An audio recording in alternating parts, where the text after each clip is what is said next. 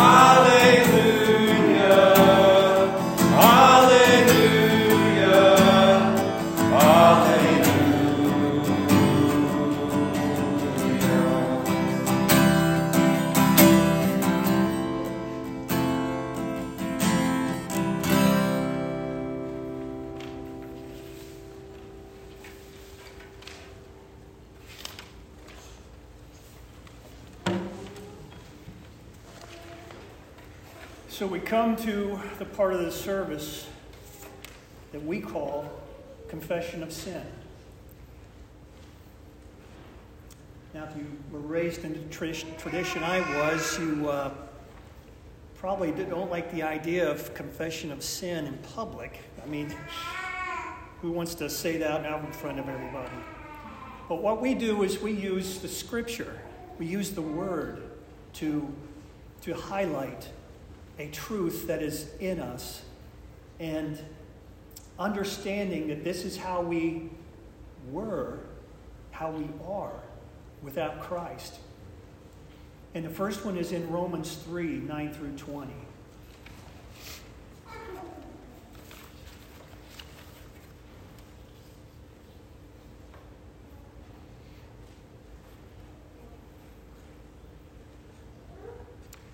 What then?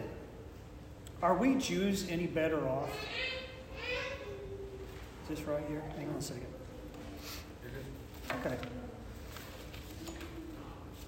What then? Are we Jews any better off?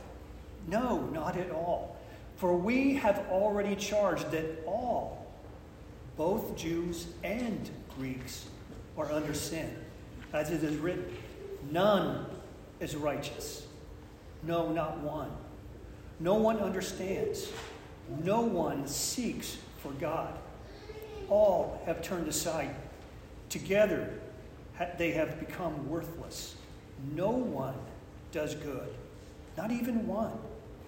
Their throat is an open grave. They use their tongue to deceive.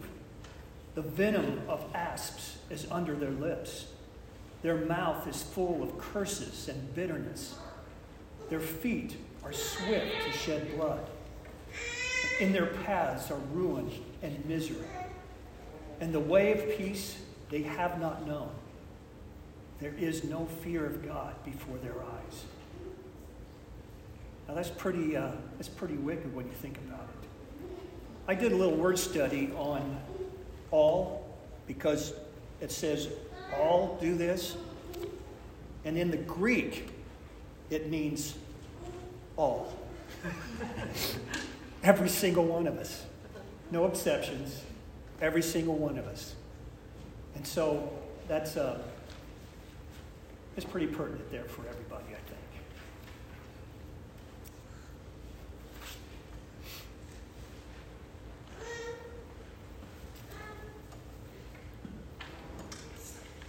So in this understanding of our need of Christ, understanding that all of us fall under this desire for self rather than God himself, we come to a prayer of confession. And so this we want to do corporately. We want to do this for all of us together, where we can pray in one another, lifting each other up as well, understanding that we all need to confess these prayers. So if you would join with me in this prayer of confession as I pray here in the service.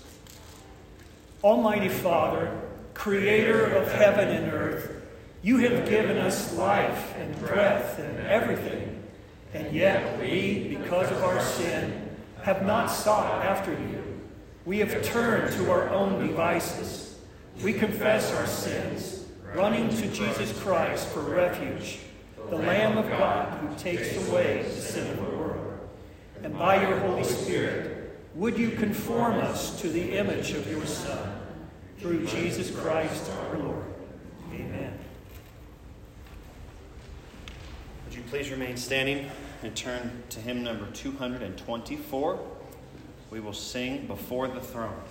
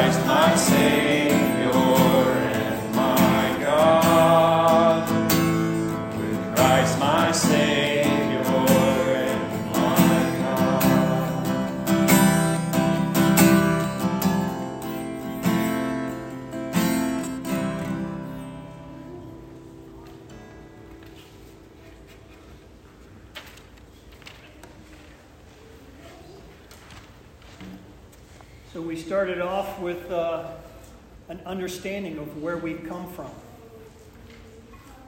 how we've come out of sin. But God doesn't leave us in our sin. He gives us grace and He gives us mercy. And in these next scriptures, He gives us hope that we have in Ephesians chapter 2, verse 1 through 6. And you were dead in the trespasses and sins in which you once walked, following the course of this world, following the prince of the power of the air, the spirit that is now at work in the sons of disobedience, among whom we all once lived in the passions of our flesh, carrying out the desires of the body and the mind, and were by nature children of wrath, like the rest of mankind. But God, being rich in mercy, because of the great love with which He loved us, even when we were dead in our trespasses, made us alive together with Christ. By grace you have been saved, and raised us up with Him, and seated us with Him in the heavenly places in Christ Jesus. Would you all pray with me, please? Heavenly Father, we thank You for this morning. We thank You for Your word. Your word is truth. We thank You for Your Spirit that brings that truth alive in our hearts and our minds. Renew us, refresh us with Your word today, Lord. And Lord, we want to lift up Exodus Presbyterian Church in Springfield this morning, as today is their first day of being an official church, where they're gathering together like we are, proclaiming Your name, proclaiming Your word. And we ask, Lord, that You would richly bless them, populate their body, Lord. Bring them people who are hungry for Your word and hungry for Your truth. Be with us today, and Pastor Kendall, as he brings Your word, Lord. Ready our hearts as we receive Your word and Your truth. In Jesus' name. Amen. Amen. So then we come to what is called one of the confessions of our faith, the 1689 Confession. And you'll notice that this confession is not directly from the Word, much like our confession of sin was, much like our assurance of pardon was. But what the confession is, what all the confessions are, they're like guardrails. And though they aren't from the Word, they're not inspired from God, they're guardrails that keeps us in line with the Word, because it points directly to the Word. So it's not something that's outside of God's truth. It's something that really brings it down to our level. Well, I'm speaking to me personally anyway. My level's way down here. So that's what the Confession of Faith is all about. In this 1689, it speaks of religious worship and the Sabbath day. If you would all join me as we read this.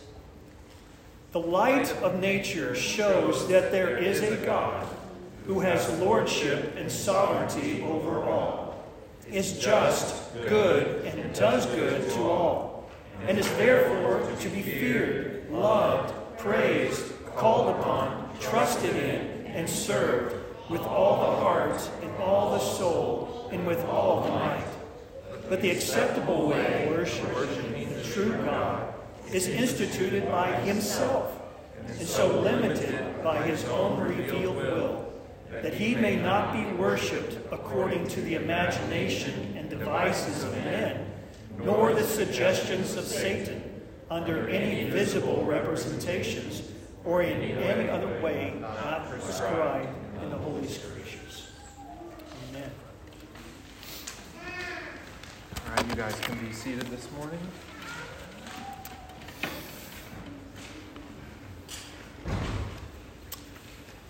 Good morning again. It's good to be with you all. If you want to turn with me in your Bibles to John chapter 4.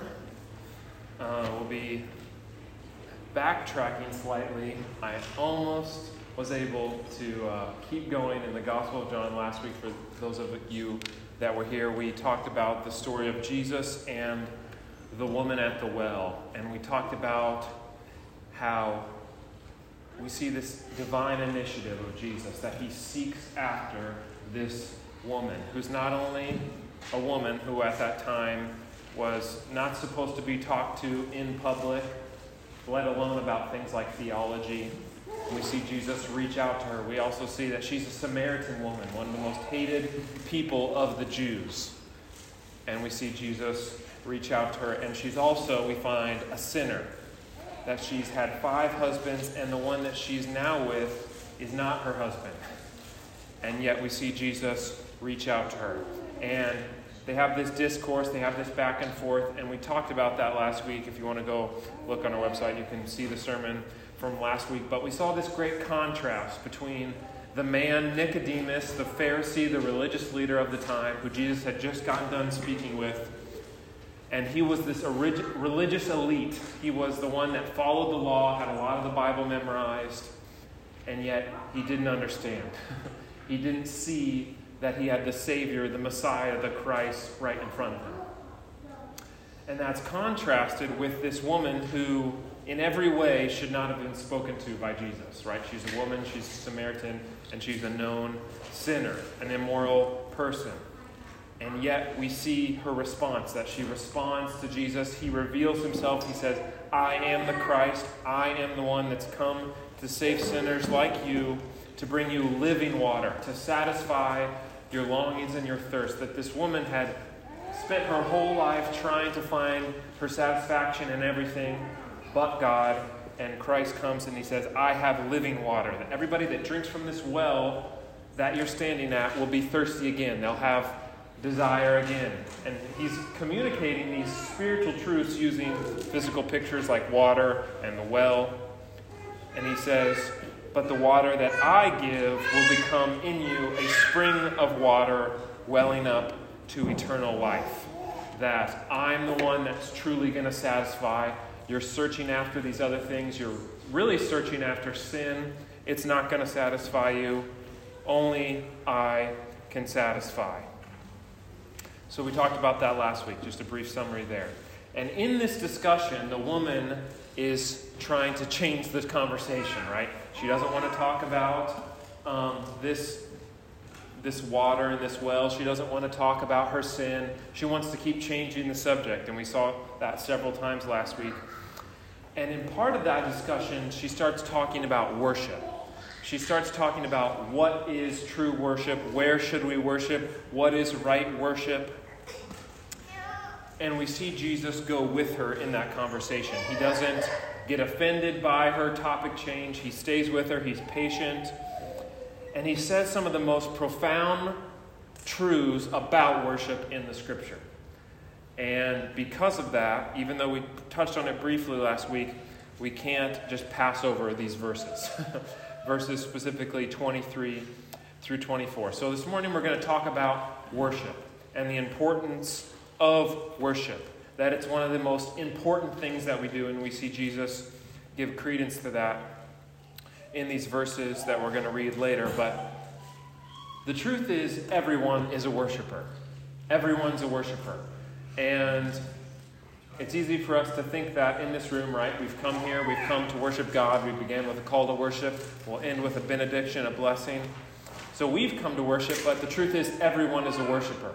Even the atheist down the street that says, I don't believe in God, there's no such thing as God, I've never been to a church service in the day of my life, that person is still a worshiper. We see in places like Romans 1 that they've exchanged the worship of the true God to worship created things.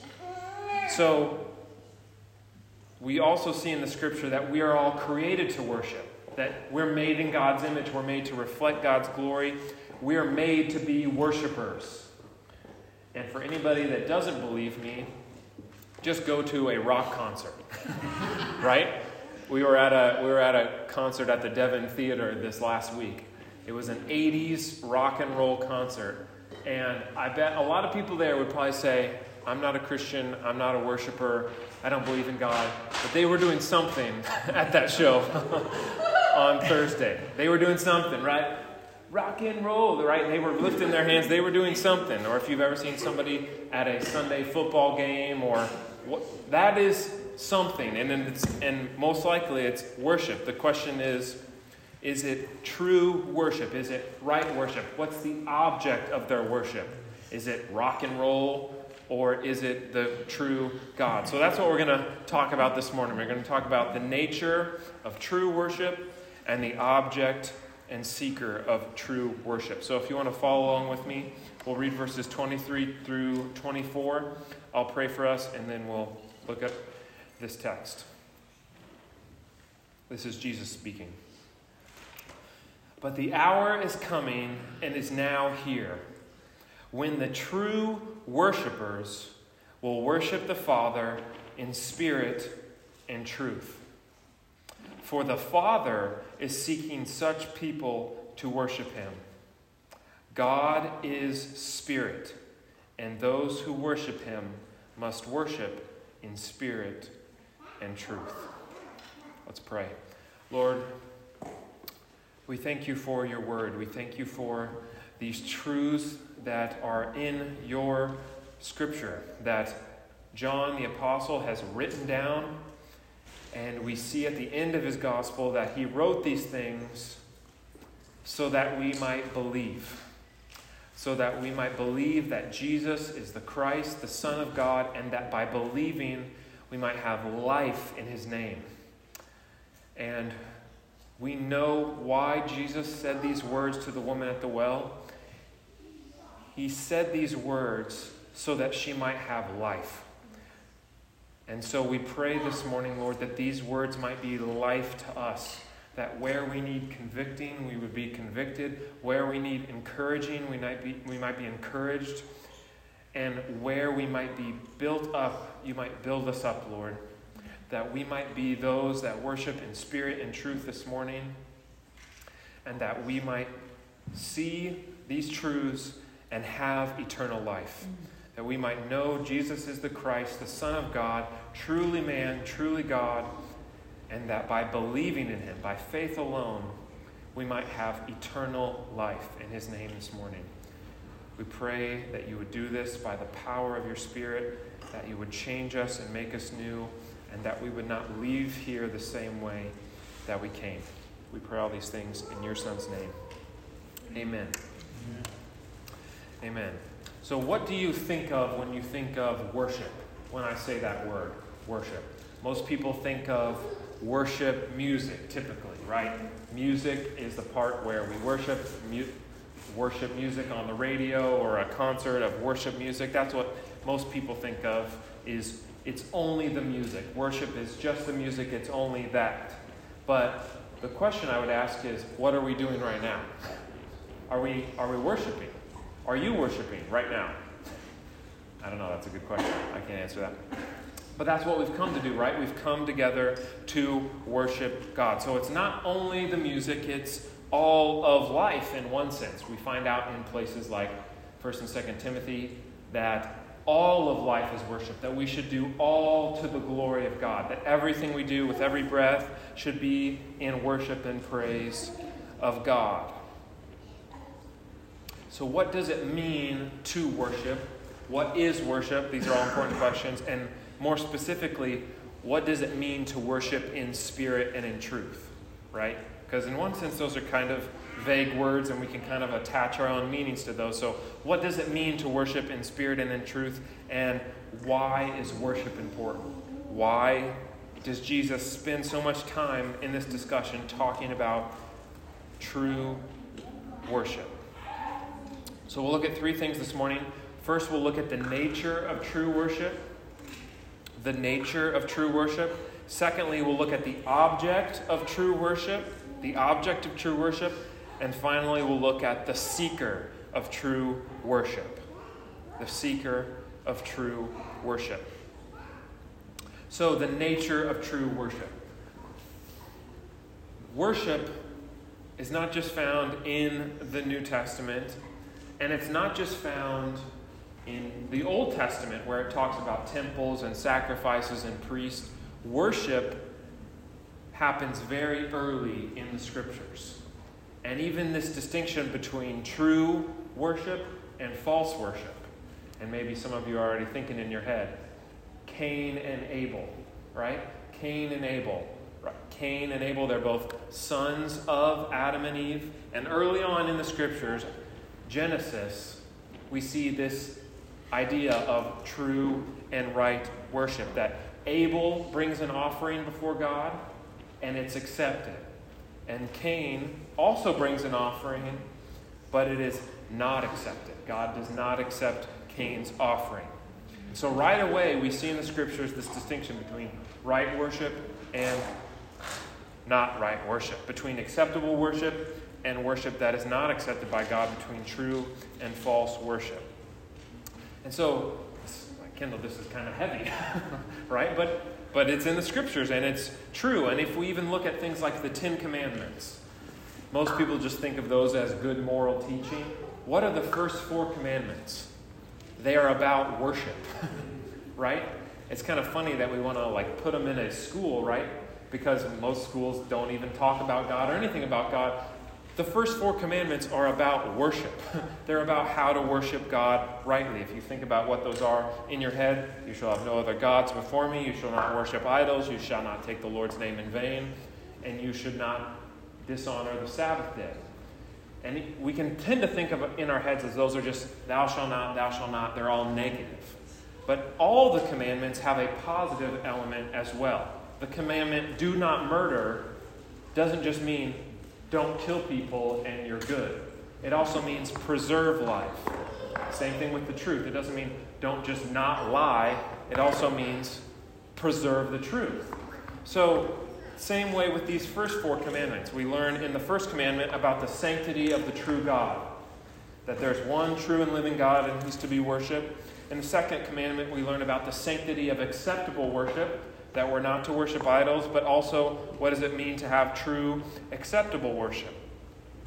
In the third commandment, we learn about the sanctity of God's name, that His name is holy and to be treated with reverence. And in the fourth commandment, we learn about sanctity of time for God.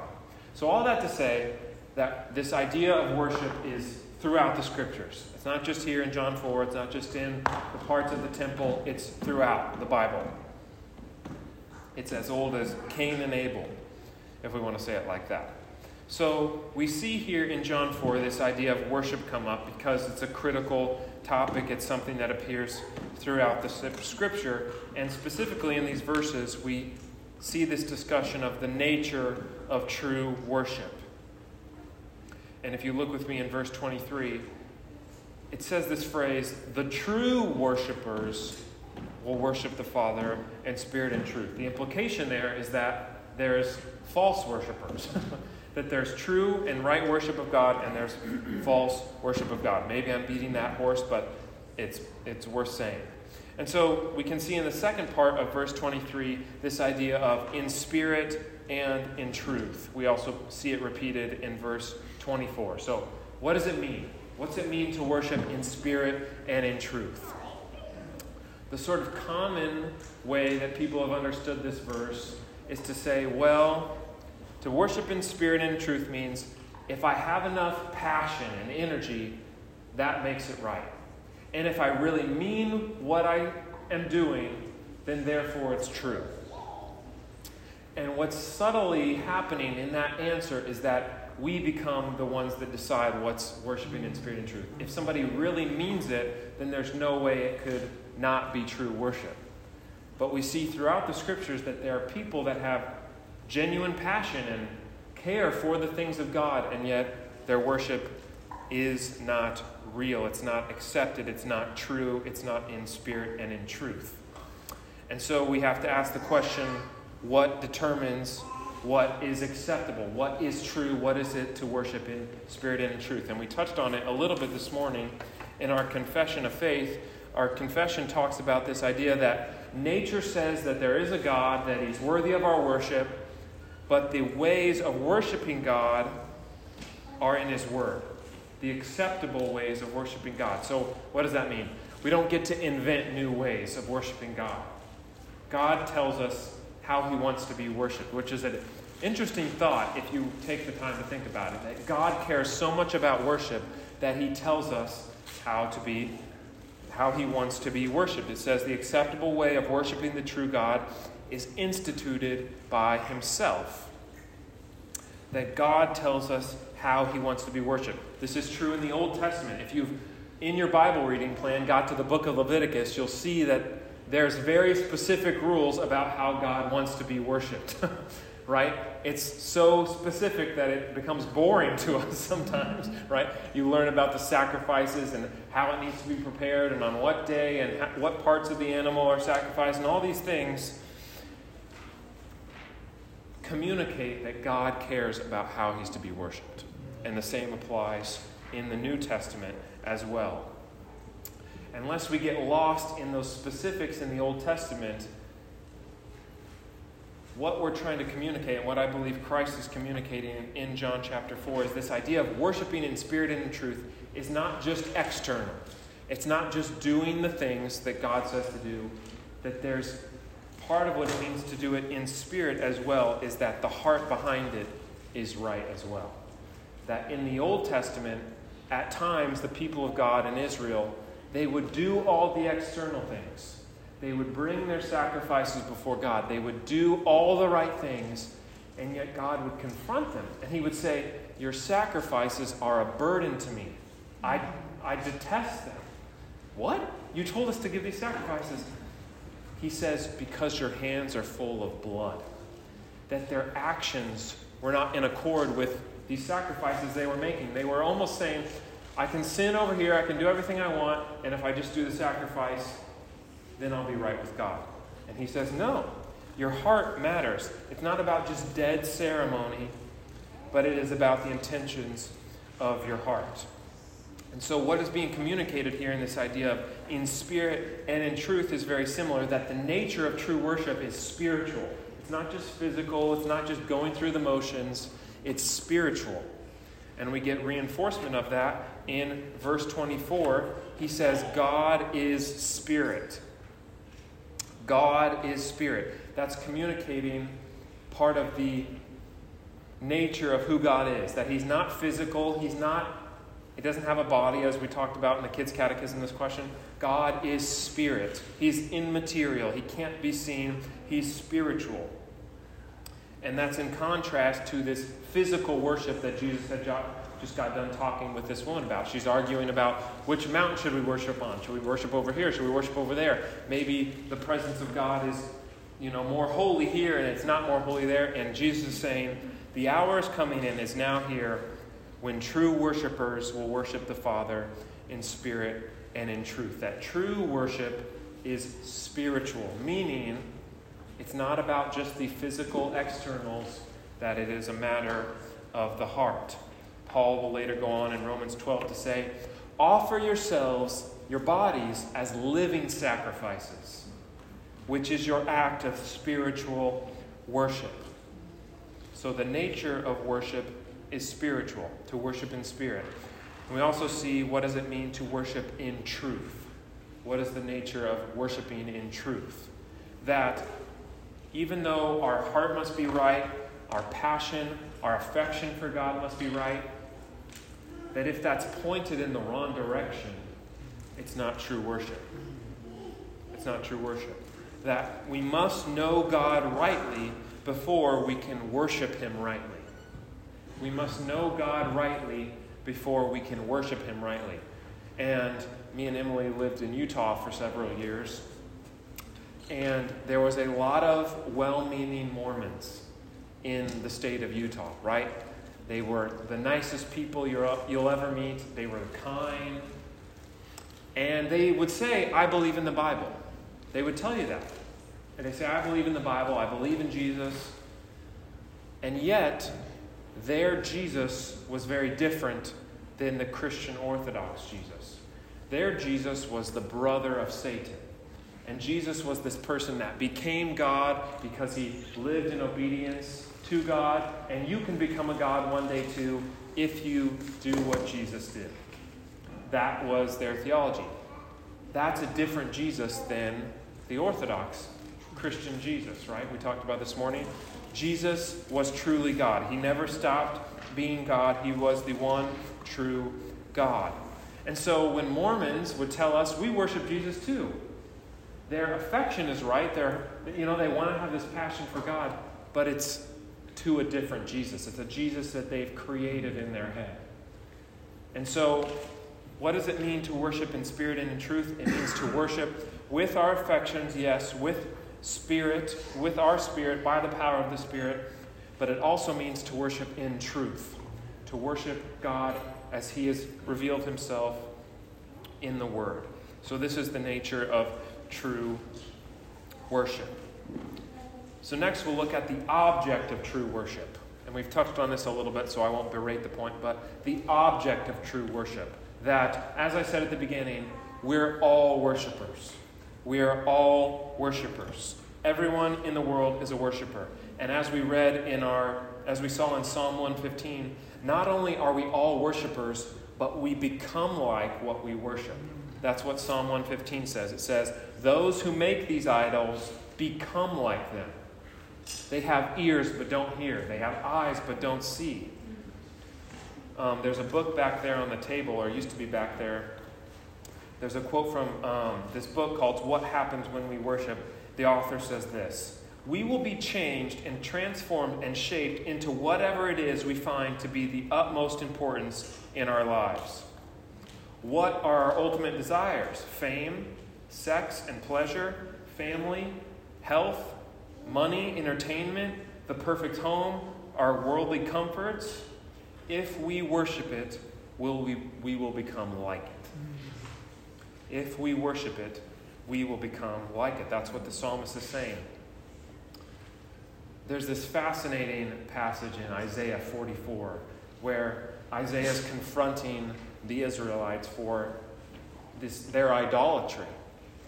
And he would say, you'd cut down a tree and you would use half of it to make your God, right? You'd carve this God out of wood and you'd worship this God. And with the other half, you would use it for fire. He's like, that's your God? Half of it you use to worship and half of it you use for fire? That's your God, is a piece of wood that has eyes but can't see? That is what it's like in our idolatry. And we don't think about it like that a lot, right? But what does Paul say in Romans 1? We've exchanged the worship of the true God, the Creator, for His creation.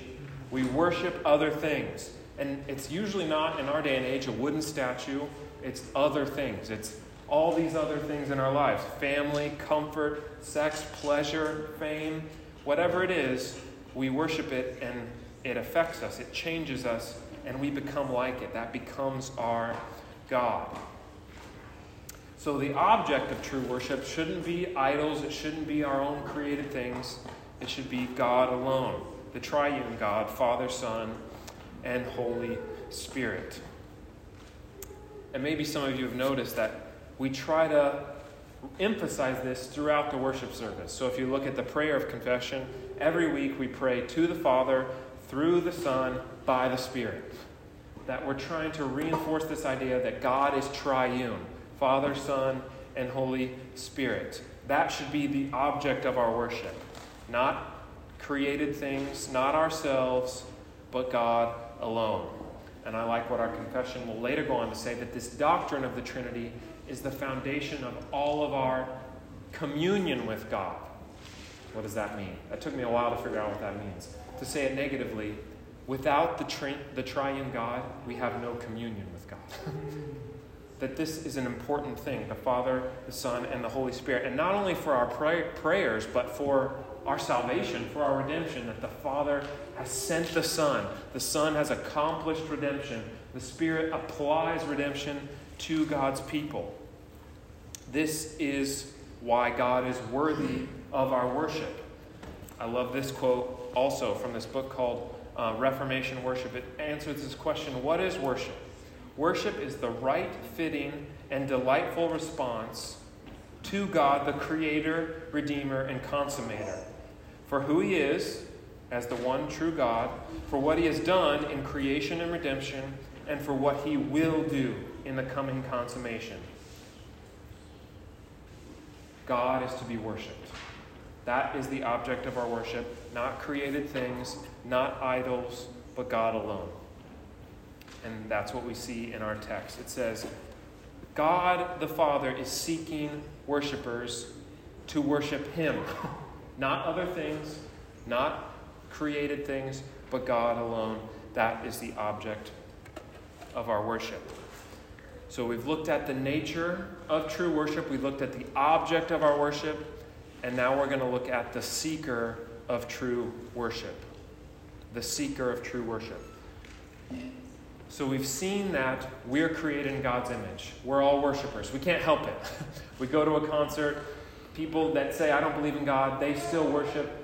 Everything we do with our actions, our affections, communicates worship and worth to those things.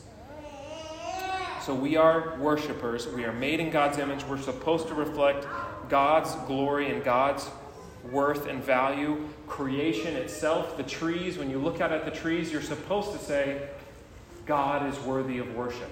God created those things. He's a good God. He's given me life and breath. He's to be worshipped. Scripture tells us the nature of true worship, and yet we don't do it. And yet we don't do it. As Daryl pointed out this morning in Romans 3, none of us is righteous. No, not one. And it says there in Romans 3 that no one seeks after God. No one seeks after God. So we're created in God's image. We're supposed to worship God. And because of the sin, because of the fall, because of sin, no one seeks after God. No one seeks after God. None is righteous. No, not one.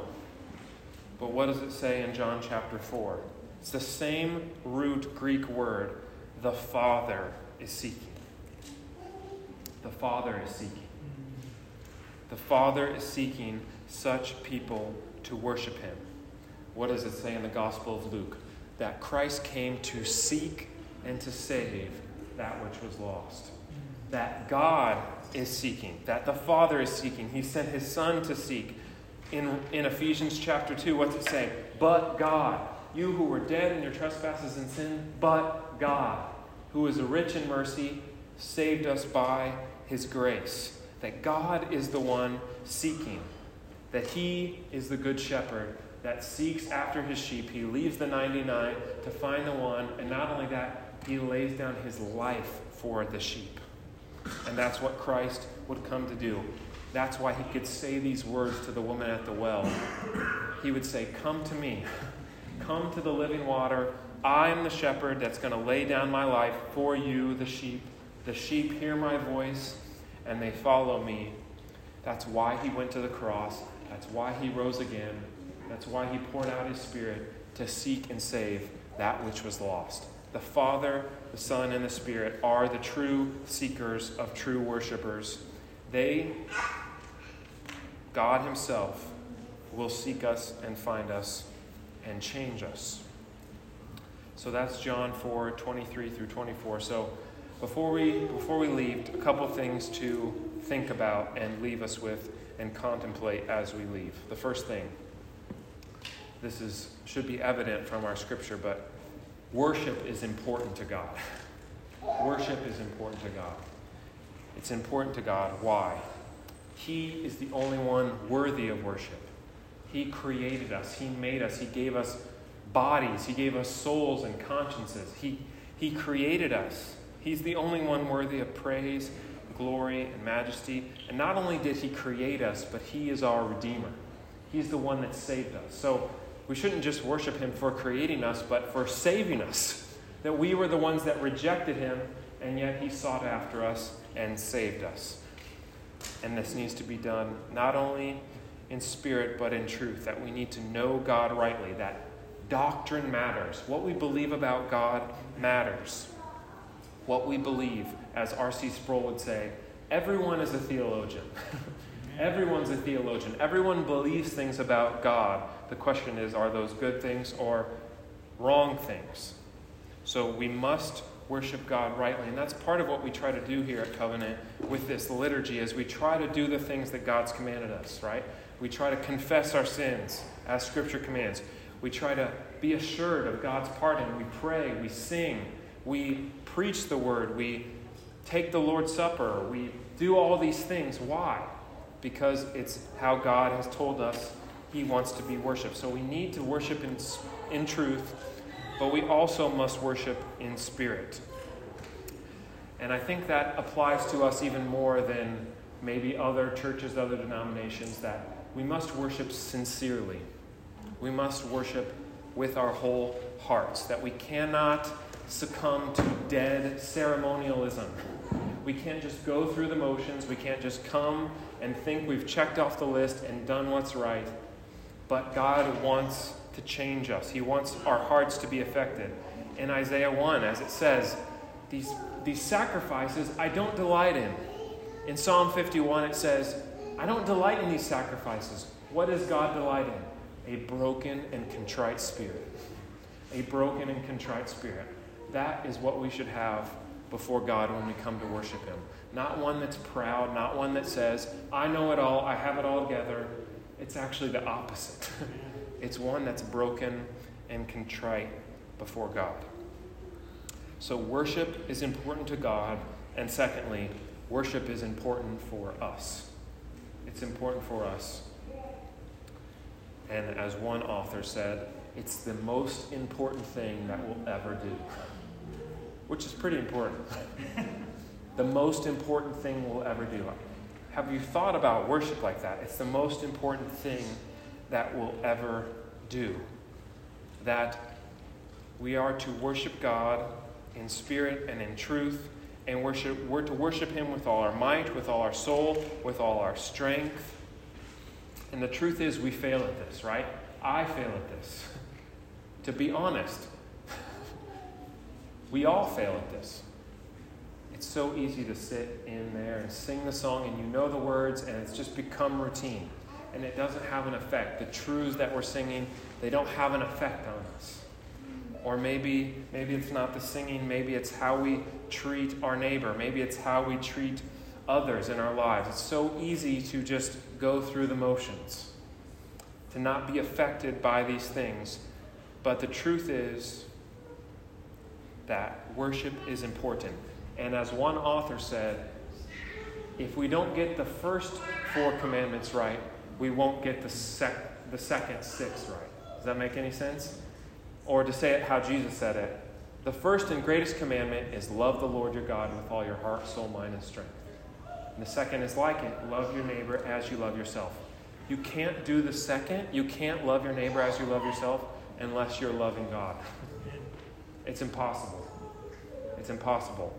So this morning, may we seek to love God first and foremost, not only in our own private, with how we worship God, reading the Scripture, praying, not only in our families to worship God, but to come together every week and to worship Him together, publicly, in worship. As the author of Hebrews says, we're not to neglect the gathering of together.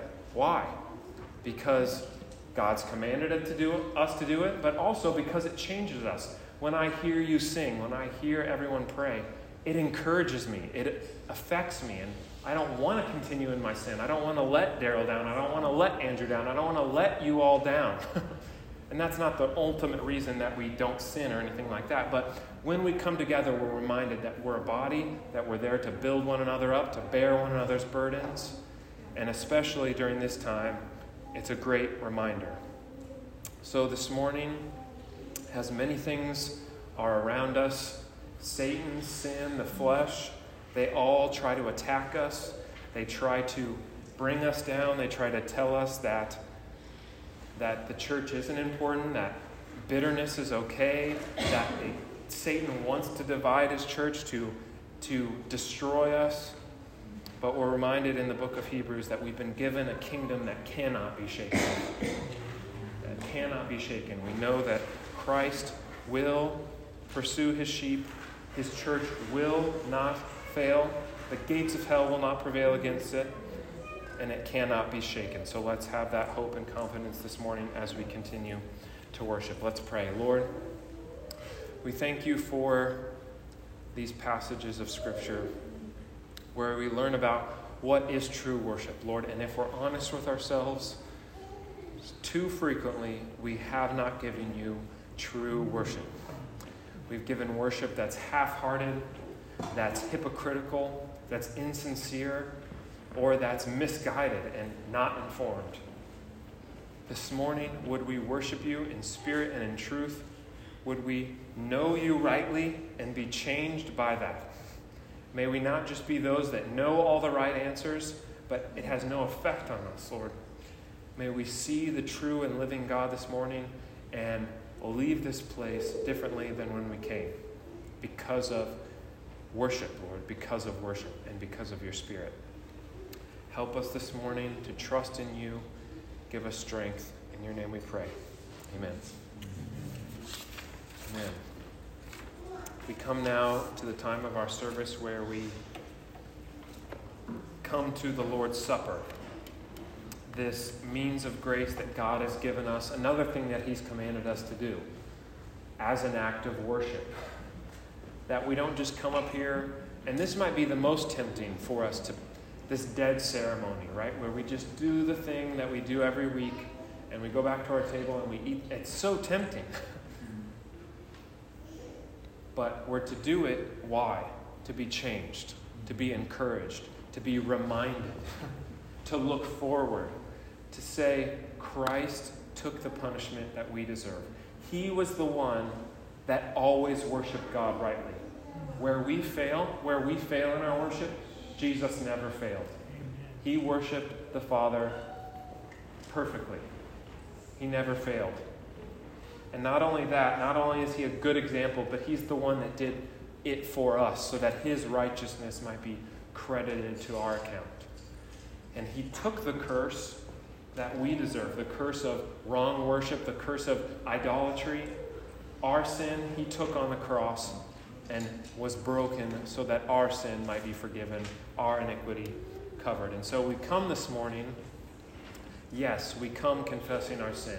We come bringing our sin, and hopefully we come as the people that are most willing to talk about our sin. The people that are first to say, I don't have it all together. I fall short every day. But Jesus did not. Jesus Christ did not. He is the Lord. He is the one mediator between God and man. And so we come confessing, but we also come rejoicing. We come praising God that he sent a Savior, that he sent his only Son, the only begotten, so that we might be spared, that our sin might be covered, his blood might wash and cleanse us, that our robes that were filthy might be made white as snow. So this morning, come, partake of the elements. We'll come and do that together. So grab the elements, go sit down, and we'll partake together.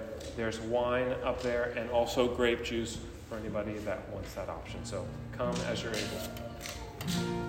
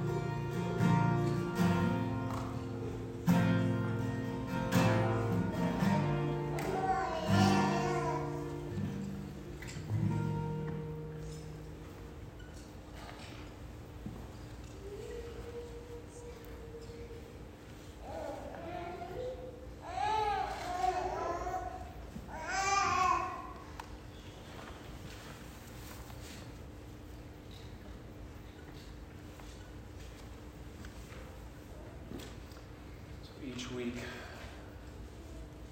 we take the bread and we're reminded that it's a means of grace.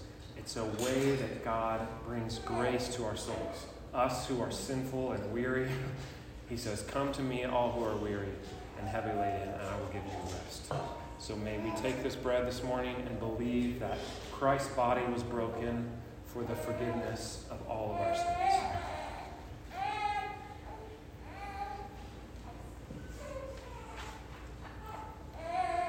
And in the same way, we take the cup of wine and we are reminded that Christ's living blood was spilled so that our sins might be forgiven. So we take the cup, we remember, and we believe that Christ's blood was spilled for the forgiveness of all of our sins.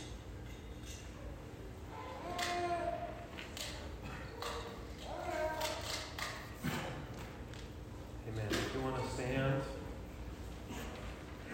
we'll respond now in worship, in song, to the great hymn, "It Is Well."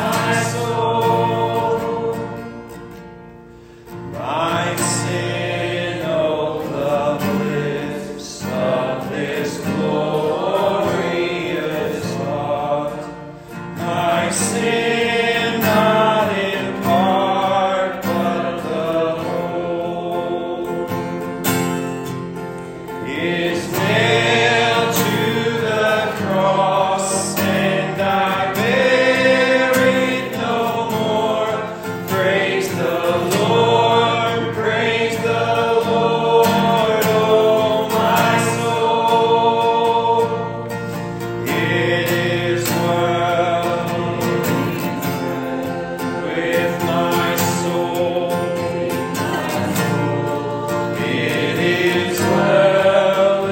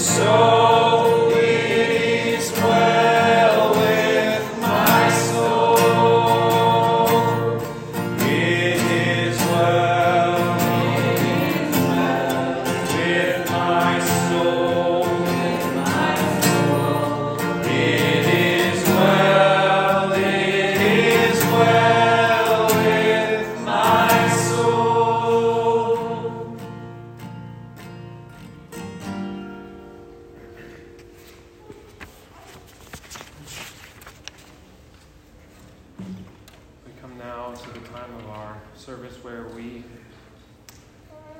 in another act of worship, offer our finances, our money, the resources that God has given us. We offer them back to Him, not as a means to earn God's favor, not because God needs it, but because He's called us to do this as a means of really killing idolatry in our life, as a means of saying money doesn't matter, everything we have is from God, and so we give a portion of what God has given us back to Him, not to earn anything from Him, but because of what He's done and out of gratitude for what He has done. So let's pray for our offerings this morning. Lord, we thank You for all that You've given us, that even through suffering, through trials and tribulations, we're reminded of all the things that You've given us. And we, this morning, give a portion of what You've given us back to You, not begrudgingly, not because we have to, but out of joy, because of all the things that You've graciously given us, that because of He who was rich became poor for our sake, so that we who are poor might be made rich in spiritual blessings. Lord, You've given us so much. May we give a portion back to You this morning so that Your gospel might go to the nations and for the benefit and growth of Your kingdom. We pray all these things in Your Son's name. Amen.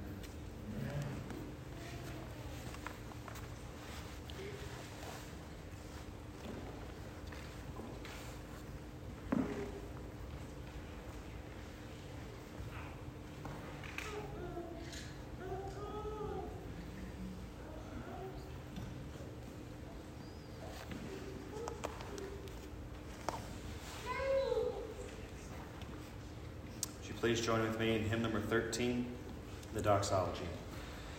Praise God from whom all blessings flow. Praise Him, all creatures here below. Praise Him above, ye heavenly hosts. Praise Father, Son, and Holy Ghost. Amen. Receive this benediction from Numbers.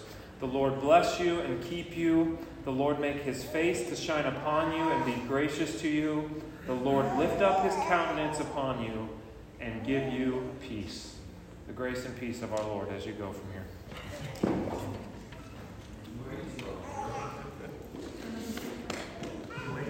Just a quick reminder, next week, Bruce Hollister will be here to guest preach, so make sure you're here for that. And then after worship next Sunday, we'll have a fellowship lunch. The church will provide everything, so don't worry about bringing anything. So hopefully you can make that.